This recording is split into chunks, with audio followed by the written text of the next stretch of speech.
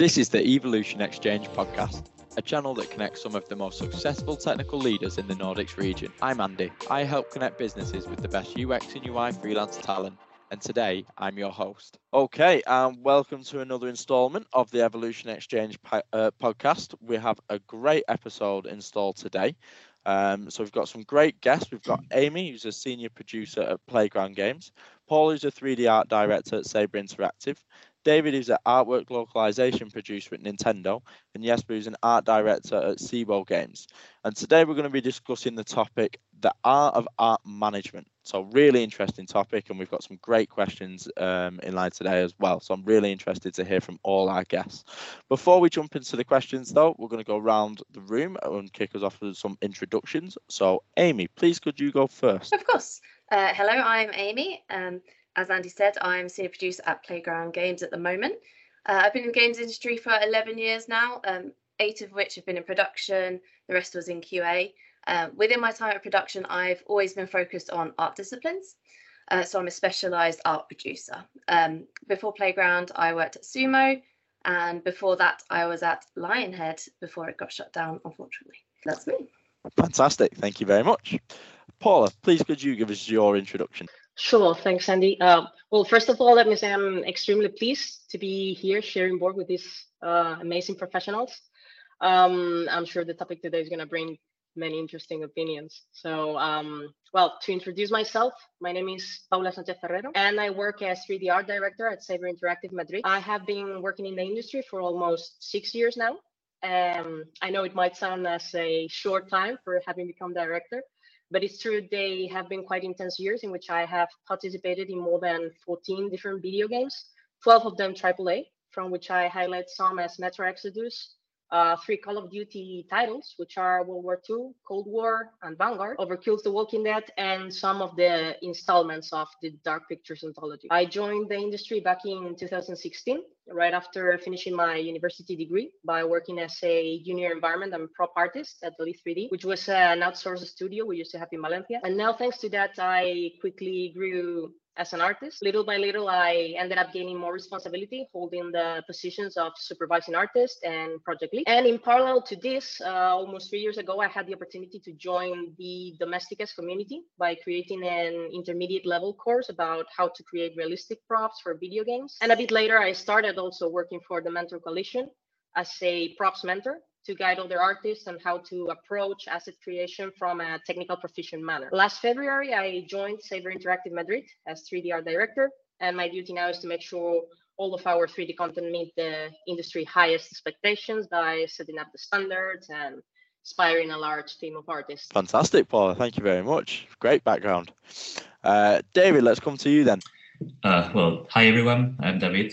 First of all, thanks Andy for the invitation to your podcast. I've been working at Nintendo of Europe here in Frankfurt since 2010. First, I started as a QA tester, very young, and then I moved eventually to the European Artwork and Design department, where I work now as an artwork localization producer.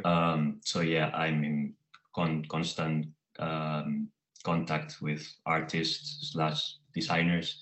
So yeah, thanks for having me, and I'm sure I'm really looking forward to have a very nice chat about a very interesting topic. Perfect. Thanks, David. And yes, let's come to you lastly then. Hi all, and Andy, thanks for the invite. This is going to be really interesting. I think it's nice to get some other people at the same level to spar with. I think it's going to be really good. I work at SIBO Games as an art director, and I've been here for 9 years. And I was here almost since the beginning, since we're 10 people. And if you don't know who SIBO Games are, you might know the mobile game that we've done. It's called Subway Surfers, which was just, I think we just hit 3 billion downloads 3 months ago. And we were sort of it's the most downloaded game, and we were voted the most downloaded game ever. And day to day, I work with managing art teams and trying to get all the artists to work in the same direction. So it's very sort of trying to be as hands off as possible, but also being hands off to direct the artist on a day-to-day basis. So yeah. Fantastic, thank you very much. And we were just chatting before saying how international this podcast is today, because we've got Germany, Denmark, Spain, and England. And I want to apologise, by the way, if I butcher anyone's pronunciation of first names, because I'm terrible with this sort of stuff anyway. So making it really, really difficult for me with all the different nationalities we've got today. But anyway, we're going to move on into the questions. So we'll start with Amy then first. That's probably about the only name that I can confidently pronounce. So Amy, could you kick us off with the question first of all? Of course, yeah. So my question is, how do you encourage your artists to take ownership over their tasks within project management software? So I'll give a little bit background to this. So I'm not sure if it's just a sort of production issue that we run into, because obviously we've got some art directors in here as well. But one of the issues I have managing artists is that when you use, Jira or ADO, whatever the task tracking system is that you'll use, I find that artists are often unwilling to sort of interact with that as some of the other developers are, and to make sure that their tasks are, up to date and accurate. And I thought I'd throw out to the group if anyone had any sort of ideas, or if they've also encountered this, just as how we can, get artists to just involve themselves more in that sort of process, because obviously it's a massive part of game development, and it's how how we all as game developers understand how the game's progressing and if it's going to be on time and everything. So yeah, I just thought I'd see what everyone's thoughts are on that. Great first question. Paula, let's come to you first. Sure. Well, I absolutely agree with you. I think it's a really important part of development, probably way more important than what people might think at the beginning, like being organized and being able to make sure from production at the times we're going to need to develop our content for a video game, and making sure that we're going to be able to reach the deadlines. It's something extremely important. And it's true that sometimes, and I've seen this quite a lot in art department, it's quite difficult for the artists to make them aware of this fact. They tend to think sometimes that their job is just going to the office, doing art, and forgetting about everything. But there is a really important other part behind it when it belongs to a video game creation, that it's all this production. And so in this regard, I don't think I will have the perfect magical solution that will fix everything, but there are a few things that I think that might be useful in a way. I think first thing could be transparency, right? Avoid the artist thinking that task managing is a way of control them specifically, but that is more like the only way to have a nice follow-up on production, and that it's something that is needed if we want to reach the specific deadlines. Second thing is telling them about the benefits of having this task managing. And it's not only to have a vision over their task, but it's also that there we can also register the feedback iteration. And if at some point direction change, that's registered there. And if the times in the end change, it's clear that it's not like artist's fault, but it belongs to management decisions. And also finally, I think that it's important to let them know it's a way of saving time for them. Like, it benefits a lot to have task managing, to be able to spot errors on time from the leadership, right? Being able to have better or more constant contact with the artist and be able to check what they're working on, and maybe spot errors or things on time instead of finishing the asset and once it's already in engine or something, checking what's not working. Maybe you can spot it working on the high poly or working already in the low poly or this kind of stuff. So in the end, they save a lot of time avoiding redoing it from scratch. Jasper, let's come to you on the back of Amy's question and what Paula said there as well.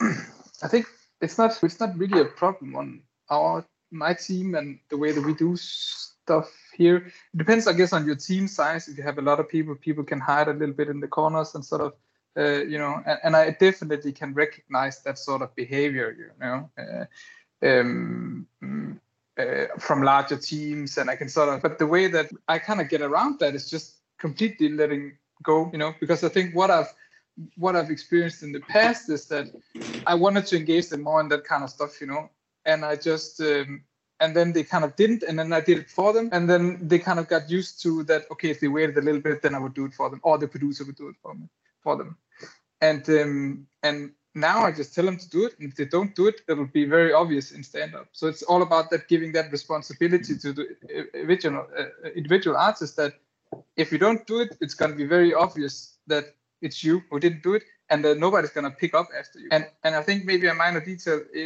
as well is also that we don't have any producers on our teams. We're a small team, and we are all producers, and we are quite senior people. So I just tell people I expect them to do their own tasks. I'm not gonna clean up after them. They need to do it, and they are actually doing it. And it took a little bit of time of me just being like seeing that they didn't do it, and then giving them a month or something to transition, and then they're actually picking it up quite well.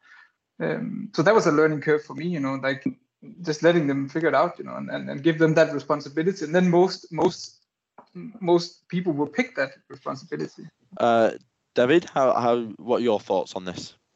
Well, personally, taking care of the task tracking is not part of my responsibilities right now as a producer, but I could only imagine, and like my German part that is growing more and more after all these years here, I'd say that having like a really solid set in stone workflow will only help. Like we have this cliched idea of the artist as a person who is very passionate about art, but on the other side is a bit chaotic or not the most organized person. So first of all, we will need probably in another installment discuss whether that's a cliche or it is true for any artist, for every artist, but definitely to have solid foundations of how they need to work with the software, how or when or under which circumstances they need to work with it. It could only help.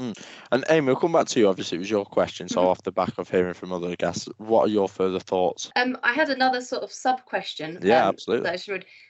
Do any of you use task tracking that's focused towards artists? Like, for example, ShopGrid. We use Jira, the same software for everybody, and I do agree that it is sort of a weird combination, because we're actually using software development practices, on a team where half of the people at least, and sometimes the artists, they're not software developers. So it is very difficult for that but we just use the same thing for sure. Yeah. Paula, do you want to jump in? Yeah, I actually agree with Jesper. In general, the tool I used the most was Jira. It's true that sometimes I did use like Airtable or Weekend or this kind of stuff, because they were like more focused on artists. But in the end, we concluded again that it's better to try and have everything merged. It's easier for all managers to try and have everything combined, especially because there are some tasks that have dependencies with other departments. So in that regard, is quite positive to have everything combined. Go on, Jesper. I think I'm thinking of it now, Amy. We did actually at some point we set up sort of a Kanban board in Jira where we did some. Because a lot of artist tasks and a lot of stories will not have any engineering. It'll just be do this model, and they will implement it all the way, and it'll be an animator and it will never involve anybody else than artists. So we did experiment with having sort of a track on the side where in a sprint, if the artist ran out of work, they could sort of grab from that Kanban board, grab tasks where they needed no engineering support, and because it didn't ruin the sprint completion at all. So we did try that out. So. You're definitely not alone with the difficulties of merging this way of working with artists. It is, and I see some artists sometimes during those long planning sessions, and I see some of them sometimes, be a little bit, slunched in their chair and sort of a bit just a bit disconnected from it all. Yeah, absolutely, But I try to tell people that, and that comes on us as leaders to try to champion how important planning is. I like to say 80% planning, 20% execution, because it is so important to get that kind of planning. And I think for me, it just took being on a very, very chaotic production to realize that never again, right? So yeah, it's super important.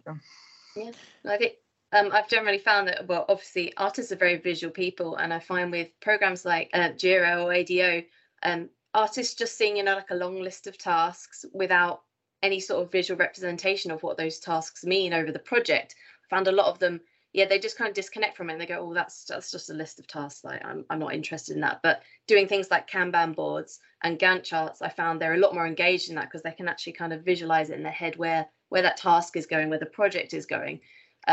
So yeah, I was curious if you guys have played around with that, and it sounds like some of you have, which is great. And sometimes we'll do milestone planning offsites, get people out of the office, you get them to stand up.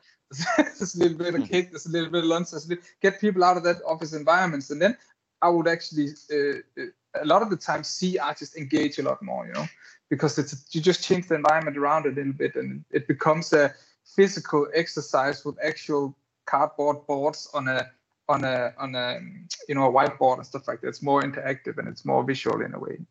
Yeah, that's great. One of my tactics was always to bring chocolate. If there's snacks around, people are always a bit more receptive. Yeah, that's true. Oh, fantastic. No, it's a great first question. So thank you very much for that, Amy. Already some really good points. Brilliant. Well, we can move on to our second question then, which is going to come from Paula. So Paula, please could you give us the second question of the podcast today? Sure. My question this time will be how to deal with artist ego when giving feedback or guidance during a production. The reason why I ask this is because there are some artists that show some resistance sometimes to implement feedback, arguing it a lot. Of course, they are more than allowed to express their opinion, right? In fact, I think they should, because it might help to improve production. But I'm talking more about situations where they try to make you think the result is already good enough, sometimes because they are sick and tired of working on the same model, because it's been a while and don't want to get back to it. Others because they're proud of their job and don't think it can be improved. However, feedback is sent for a reason by a person who has a general overview of the project and needs that to be implemented for a reason that maybe they're not even aware of. So which do you think would be the best approach to deal with that situation? Well, let's come to Amy first on that one. Okay. Over sort of my time managing lots of different artists over many years, obviously that problem has come up quite a few times. You can often find an artist who has a stubbornness about them when it comes to feedback, and I think that is only natural. It's a creative industry, and I think the way we've combated it in the past is to kind of get like a really good sense of sort of team ownership and peer-to-peer feedback and things like that, because it seems like the hierarchy of an art team can sometimes cause that sort of stubbornness and that ego, in that someone who is more important than the artist has come along and said, no, your art isn't good enough. And I think that sort of leveling is sometimes what causes that issue. So we would often encourage the whole team to feedback. Obviously, the art directors would be the final call, but we encourage the other artists to come in and chip into each other's work. And eventually, as you progress through this sort of system and everyone starts getting comfortable with each other and they feel like they can be open and honest, then it goes from being the person who's in charge of me telling me to do this thing, it moves more to as a team, we are discussing what we think is best for the direction for the project. And I've always found that that's quite a positive impact on a lot of artists. Obviously, there's been cases where it doesn't work that way, but generally having that sense of team ownership, I think, really helps. That's a really good point. David, I know this is obviously slightly outside your field of expertise, but in terms of like dealing with egos and things generally, what are your sort of thoughts on Paula's question? I totally agree with Amy. I think it's a matter of getting them involved. I think there are two basic factors that are trust and communication. I think we can focus, or we can take our role as managers as either kind of a tyrant, like Amy was saying, where you are on top, or you have a role that is superior and you just order them things. That can, of course, create ego clashes and problems. And you can also think of your role as a kind of a servant. So you just need to provide the artist with the best tools available, the best or the most complete information possible. So I think once you prove them that, once you gain their trust, then it will be much easier to provide feedback to them, or to criticize their work, or to maybe let them hear something they don't want to hear, and only then they will trust you as well. And also that links with the communication points. Once they know that you are just not trying to impose yourself on their territory, because I don't know you guys, but when I work with an artist, they know more about art than me. So if they know and they are sure about their skills, then it is easier to explain to them, why do you think this is wrong, or why do you think this should change? Because also, okay, they know more about art, but I know more about the project, or I know why some things wouldn't work, because I know that some other departments wouldn't agree with it, or I know what the implications are for the consumer, or whatever. So if you gain their trust, it will be easier then for you to explain what the problem is. Yeah, really good. Yes, well, let's come to you then. Yeah, I think Amy is absolutely on the money with this, like letting the team, especially if you're not come from an art background. I remember me when I was a concept artist, and I remember, there needs to be some sort of respect in terms of craftsmanship. It makes it easier to take critique at least. So if you don't have an artist background, it can sometimes be harder for an artist to listen to that kind of critique. So what Amy is saying, like she's moving it to the team, so it's the peers that are actually contributing with the feedback. I think that's we do the same thing, absolutely. And most of the time, the team sort of solves the direction on their own without my involvement. It's only sort of I step in sometimes if they can't figure it out themselves. I'll be like, okay, and I settle the dispute, so we can move on a little bit. So absolutely, let it be a peer review. And then it's so difficult with art, and I think sometimes art, especially with games development, if you're not I feel like the engineers sometimes have a little bit of an advantage because they speak this language and nobody can argue with them. They have this language that most people don't understand. Whereas with art, it can be very subjective. It can be I like, I feel.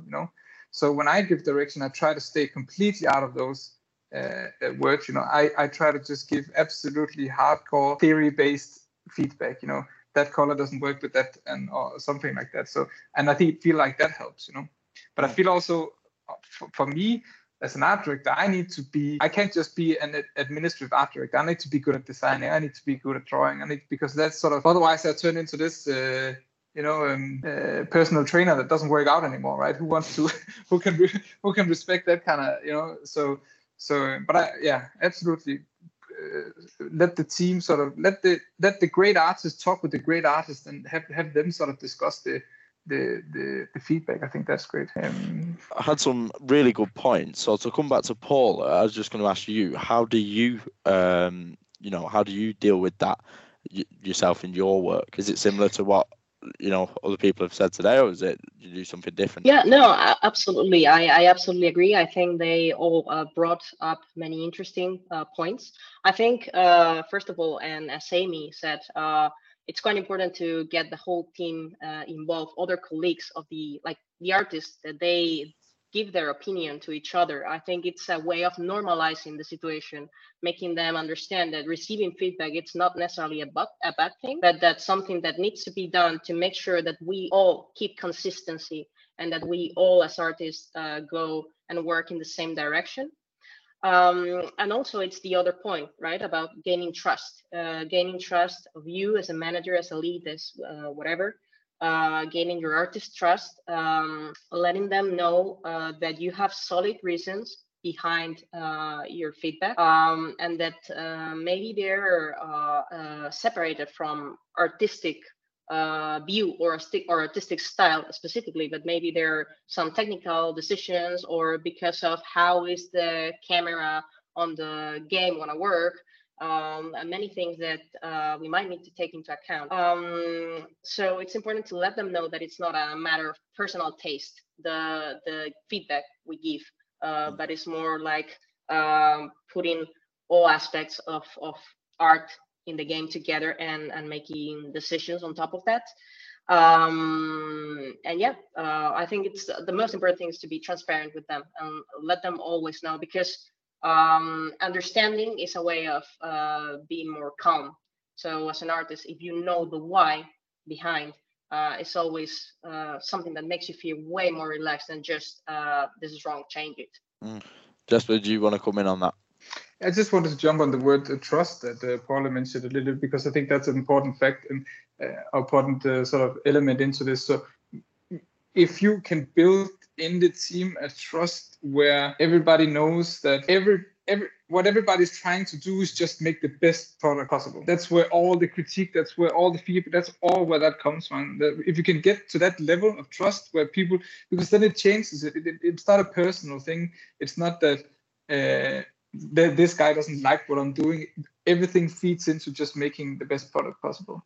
So if you can get to that level, I think you'll start seeing, sometimes we have guys or girls that are being in just this loop of feedback for months on the same thing. And that can be sort of a little bit tiring, but if you constantly believe it's not personal, it's not nobody, these are my mates, these are my friends, we're just trying to make the best possible thing, that really does change a lot of things. So it was just, Paula mentioned trust. Yeah, go on, Amy, before we move on. Yeah, I was just curious about how the other guys feel about when there's artists that have been working really, really hard on a new piece, and then that gets cut. How do you deal with sort of that? Obviously, they get disheartened about that, and it can be quite difficult to get an artist out of that slump that comes from, like spending months sometimes on a piece of work and then just it getting cut because we don't have the time or we don't have the budget or whatever it ends up being. So I was just curious, sort of what tactics people use to help with that situation, because we know it's going to happen. Games development is sort of quite volatile when it comes to art. A great question. Has anyone got any examples or anything you want to jump in on? Or even if a whole production gets cut, not just an artwork, a whole project. Just completely.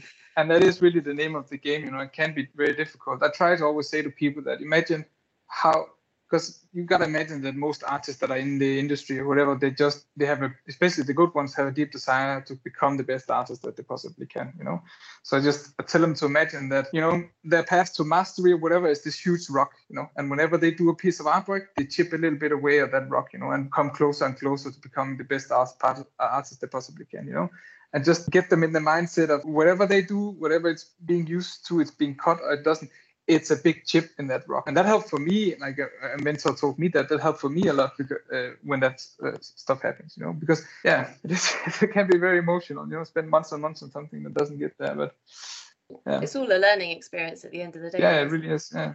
Go on, Paula.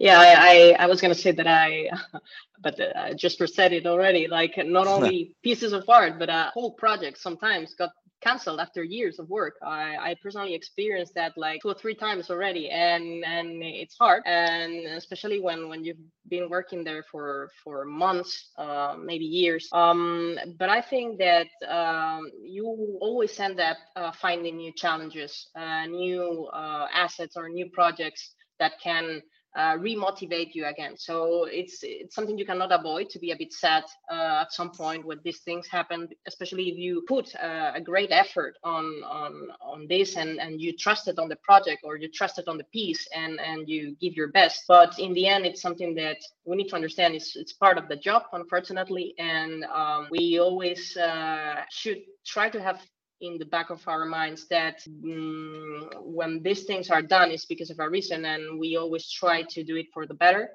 So yeah, I think the better thing to do is to try and focus again on something else that can motivate you again. Perfect. Well, we'll go on to the third question. So thank you very much for the question, Paul, and some great points from everyone there as well. And another little sub question as well from Amy as well. So perfect. Thank you very much. Sorry, I try not to make it a habit. No, it's great. I love it. We're going to move on to the third one though. So we'll change direction slightly. So let's come to David.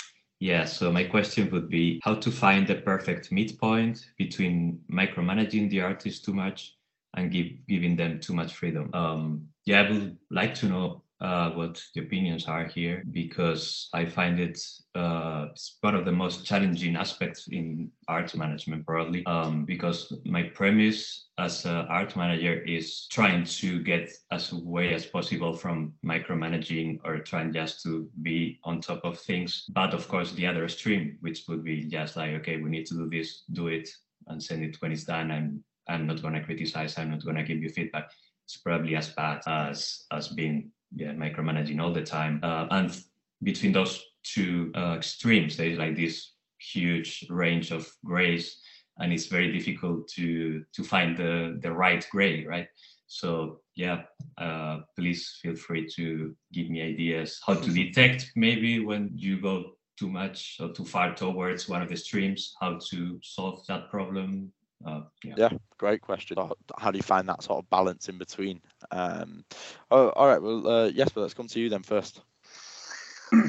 It's quite interesting, this question, and I thought a lot about it actually, and I think that's the thing that I had to learn the hard way, not to micromanage, because I think that is just, it demotivates all artists. It's super stressful for the art director, and it actually makes worse artists, I think. And I'll tell you why, because based on a previous production I had when I was starting out being an art director, I thought I had to have all the answers. I thought I had to have all the solutions to all the problems.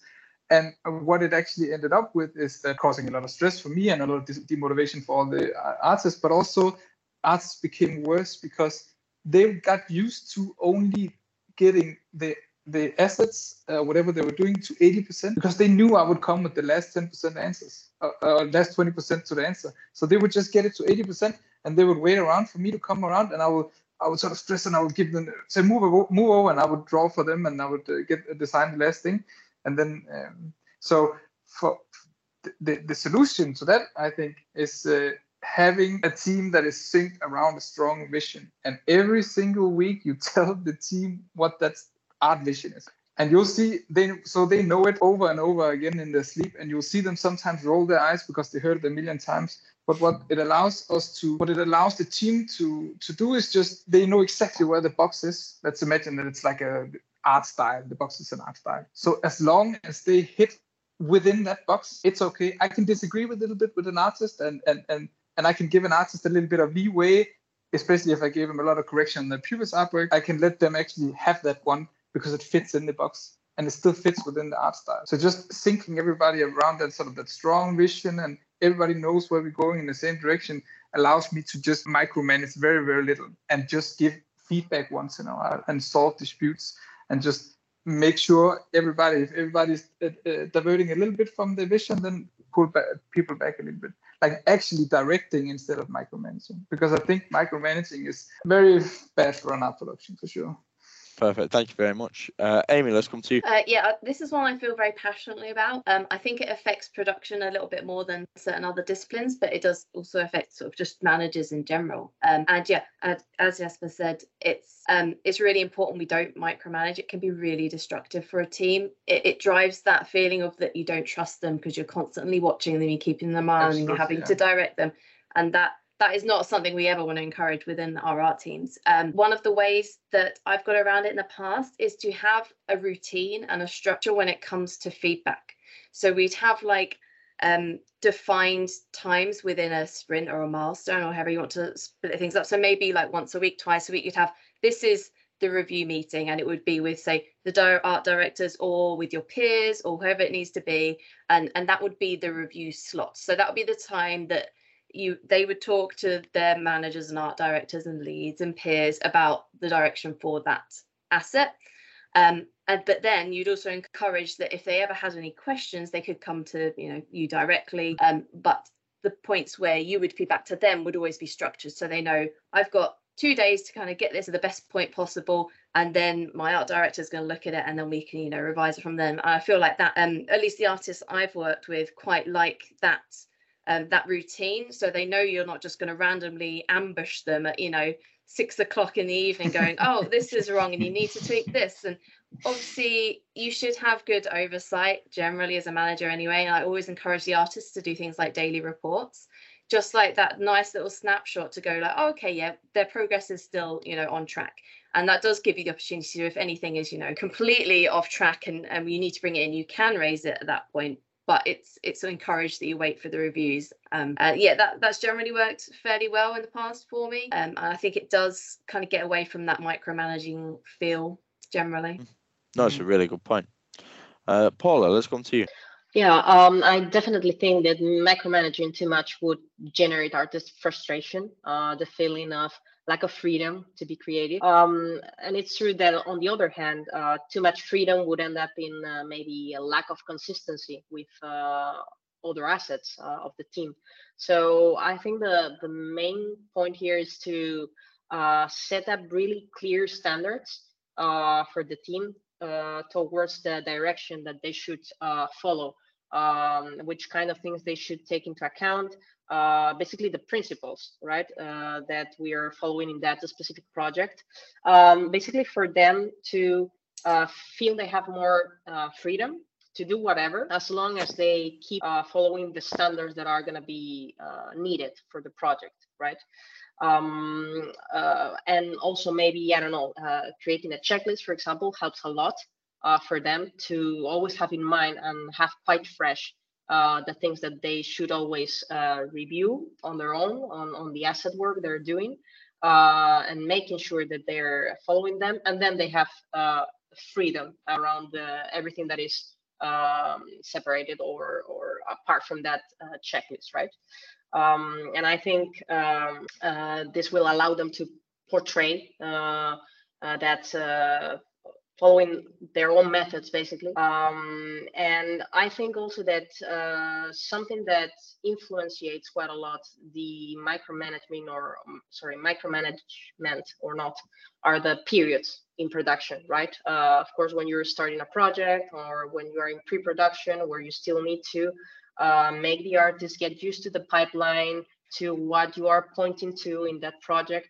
Of course, it's a period in which you will need to be a bit more on top, micromanaging a bit more to make sure that everyone is going in the correct path. But then when production starts, or when production had a few months already running, I think it's a moment where you can step back a bit and not need to be as on top as in other moments. Fantastic. Okay, well, David, let's just come back to you after hearing from the other three guests. Then, obviously, it was your question, so just interested to hear your thoughts on that. Well, first of all, very happy and relieved that we are all more or less on the same page, that we try to avoid micromanaging as much as possible. And yet, with like all good points have been discussed, good communication. Really interesting what Amy said, to have regular meetings to discuss what can be improved, and that it doesn't sound like it's a recrimination, or that it comes from a good side. And yeah, again, trust and just let them speak their mind as well, so they can have freedom and they are not afraid of talking their heart. That's also good. Yeah, and it's because we have a simple thing, and I think that's basically what Amy is saying. I think it's the same thing. Correct me if I'm wrong, Amy. But we have something called art sync. We don't have stand-ups with the art team, but we have a stand-up with the team in general, everybody together planning. But then we have something called art sync, which is every day. If there's no topics, we cancel it. But it's to set some time and a space aside for people to discuss any art-related topic on the team. That's also often the place where we give feedback to.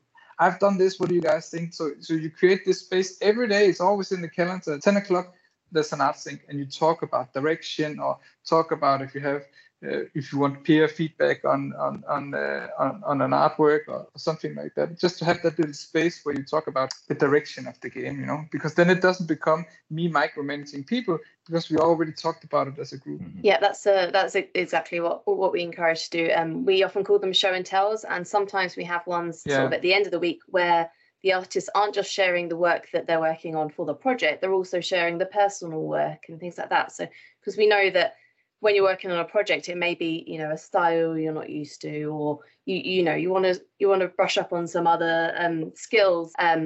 So yeah, we like to encourage people to just share their work generally, even if it's not work related, because we think that really helps. Because someone could share a piece of artwork, and the other one person would be like, oh, actually that's really relevant to the work I'm doing. Can you teach me how to do this particular type of material or something? So yeah, I think it goes back to that whole thing of encouraging the team to work together and peer review and all that. I think it's just super important with an art team. Yeah, fantastic question, David, as well. So thank you very much for that, and for all the input as well. Well, we're on to our last question, so we're absolutely flying through these as well. So loads of good answers. Jesper, let's come to you then. Last question of the day.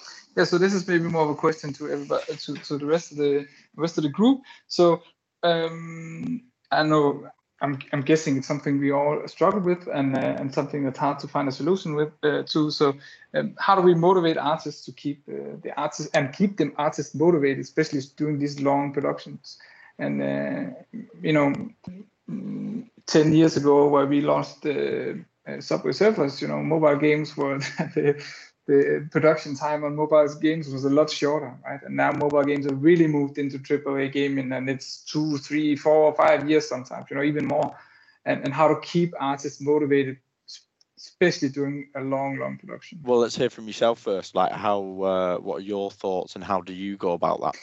I think it ties a little bit into the 2 previous questions that we have. How I don't like to call it the artist ego, but how do we keep people sort of engaged with something where they actually are sometimes have their feelings hurt, because it's artwork, it comes from the heart. I never do anything that I think is bad, I do an artwork because I think it's the best that I could do, So and then also micromanagement, because I think micromanaging really does suck the life out of a production. So I think those two, if you can balance, the feelings around art in a nice way, and if you can balance, not micromanagement, I think you're in a pretty good place. And especially the first one around the artist's feelings, and it's sometimes it's just also about letting some details fly, when an artist is getting feedback and there's a few details, you're kind of like,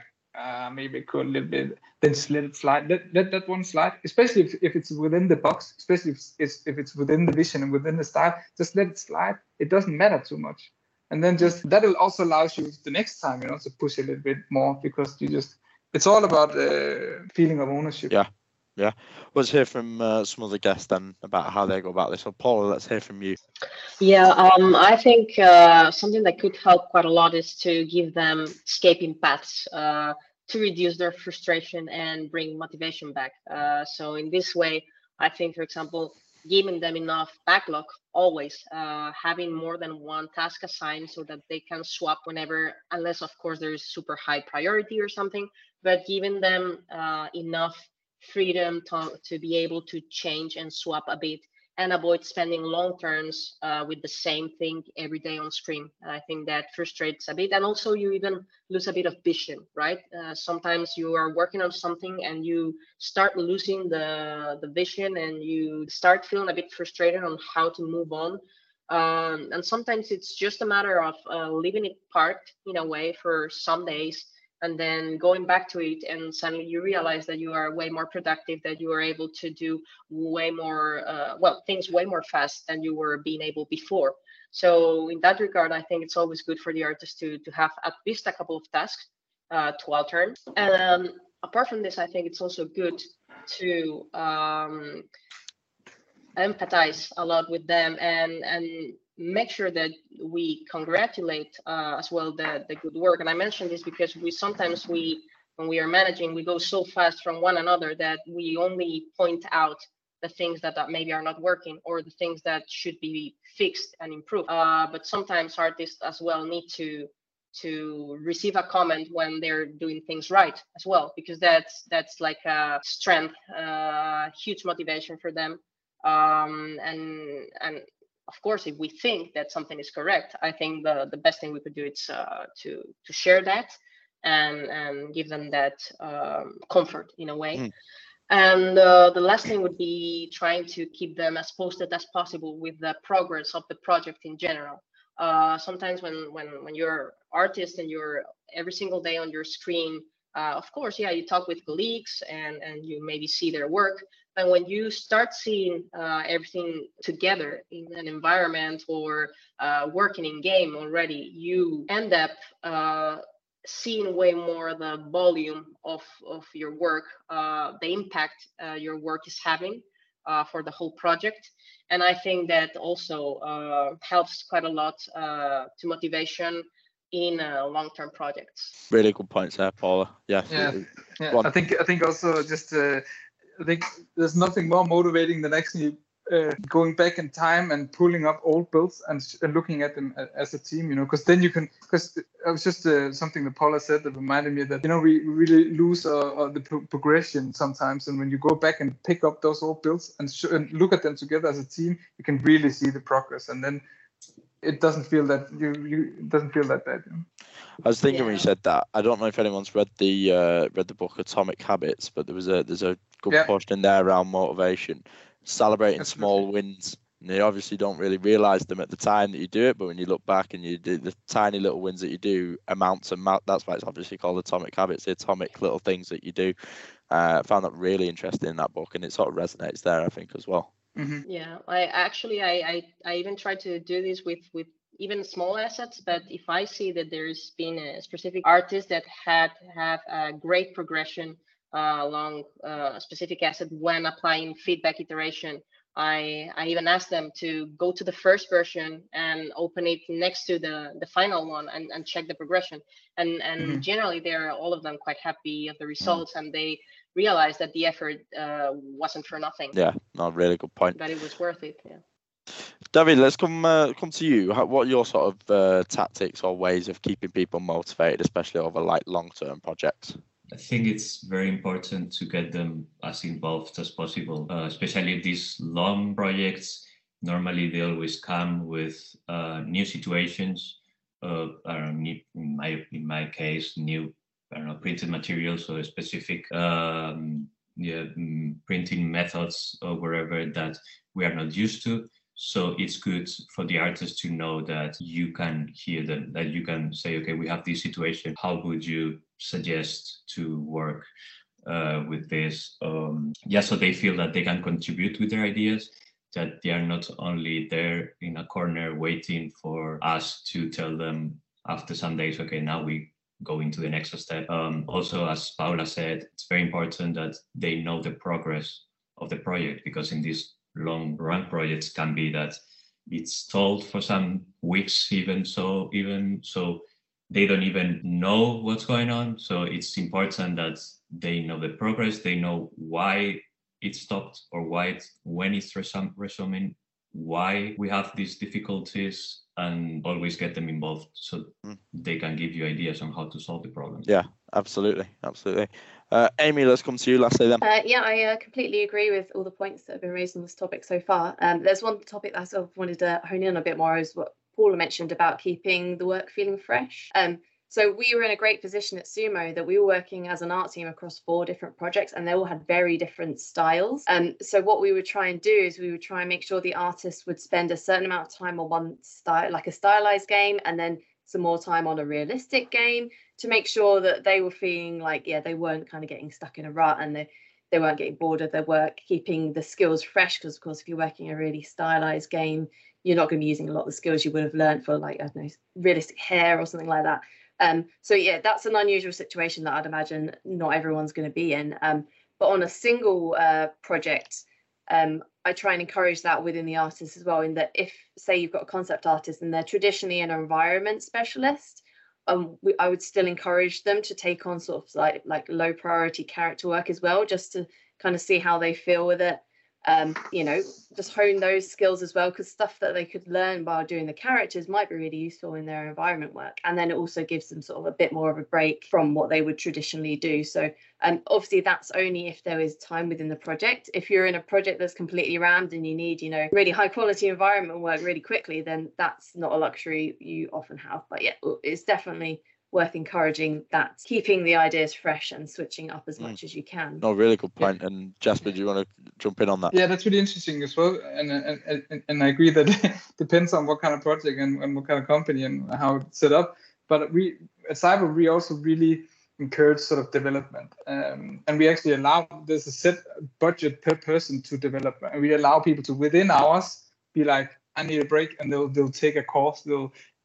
Some school is a concept artist course. They'll work on actually specifically what Amy is saying. Like if they are an environment artist and want to be good at characters, they can sort of just take a break and work on those skills. That is a really high motivating factor, I think, to keep improving and keep learning and not get stuck. Yeah, absolutely. That's where I was going with that as well. That, learning is so important, and we need to make sure that artists keep their passion for learning, because I think it's really easy for them to just, find something they're good at, stick with it, and not think outside the box. So I think, learning new skills. Yeah, the passion for learning is where it all comes from, because otherwise we would have be banking or something more routine based work. It came from all that. It came from learning new things and being really open minded and interested in how the world works. So it's really cool to hear. Well, fantastic. That's the last question. So I'm going to take this opportunity to thank our 4 fantastic guests for 4 fantastic questions. We had some great discussions, some great points. So I hope everyone listening has got something out of it from one of the questions, and can use that within their own field of work as well. So thank you very much to Jesper, David, Paula and Amy. It's been great to have you on. If anyone is interested in joining the podcast as well, please feel to reach out to me, and we can get in touch and talk about how you get on the podcast. So until next time, thank you very much. Thank you. Thank you very much. Thank you.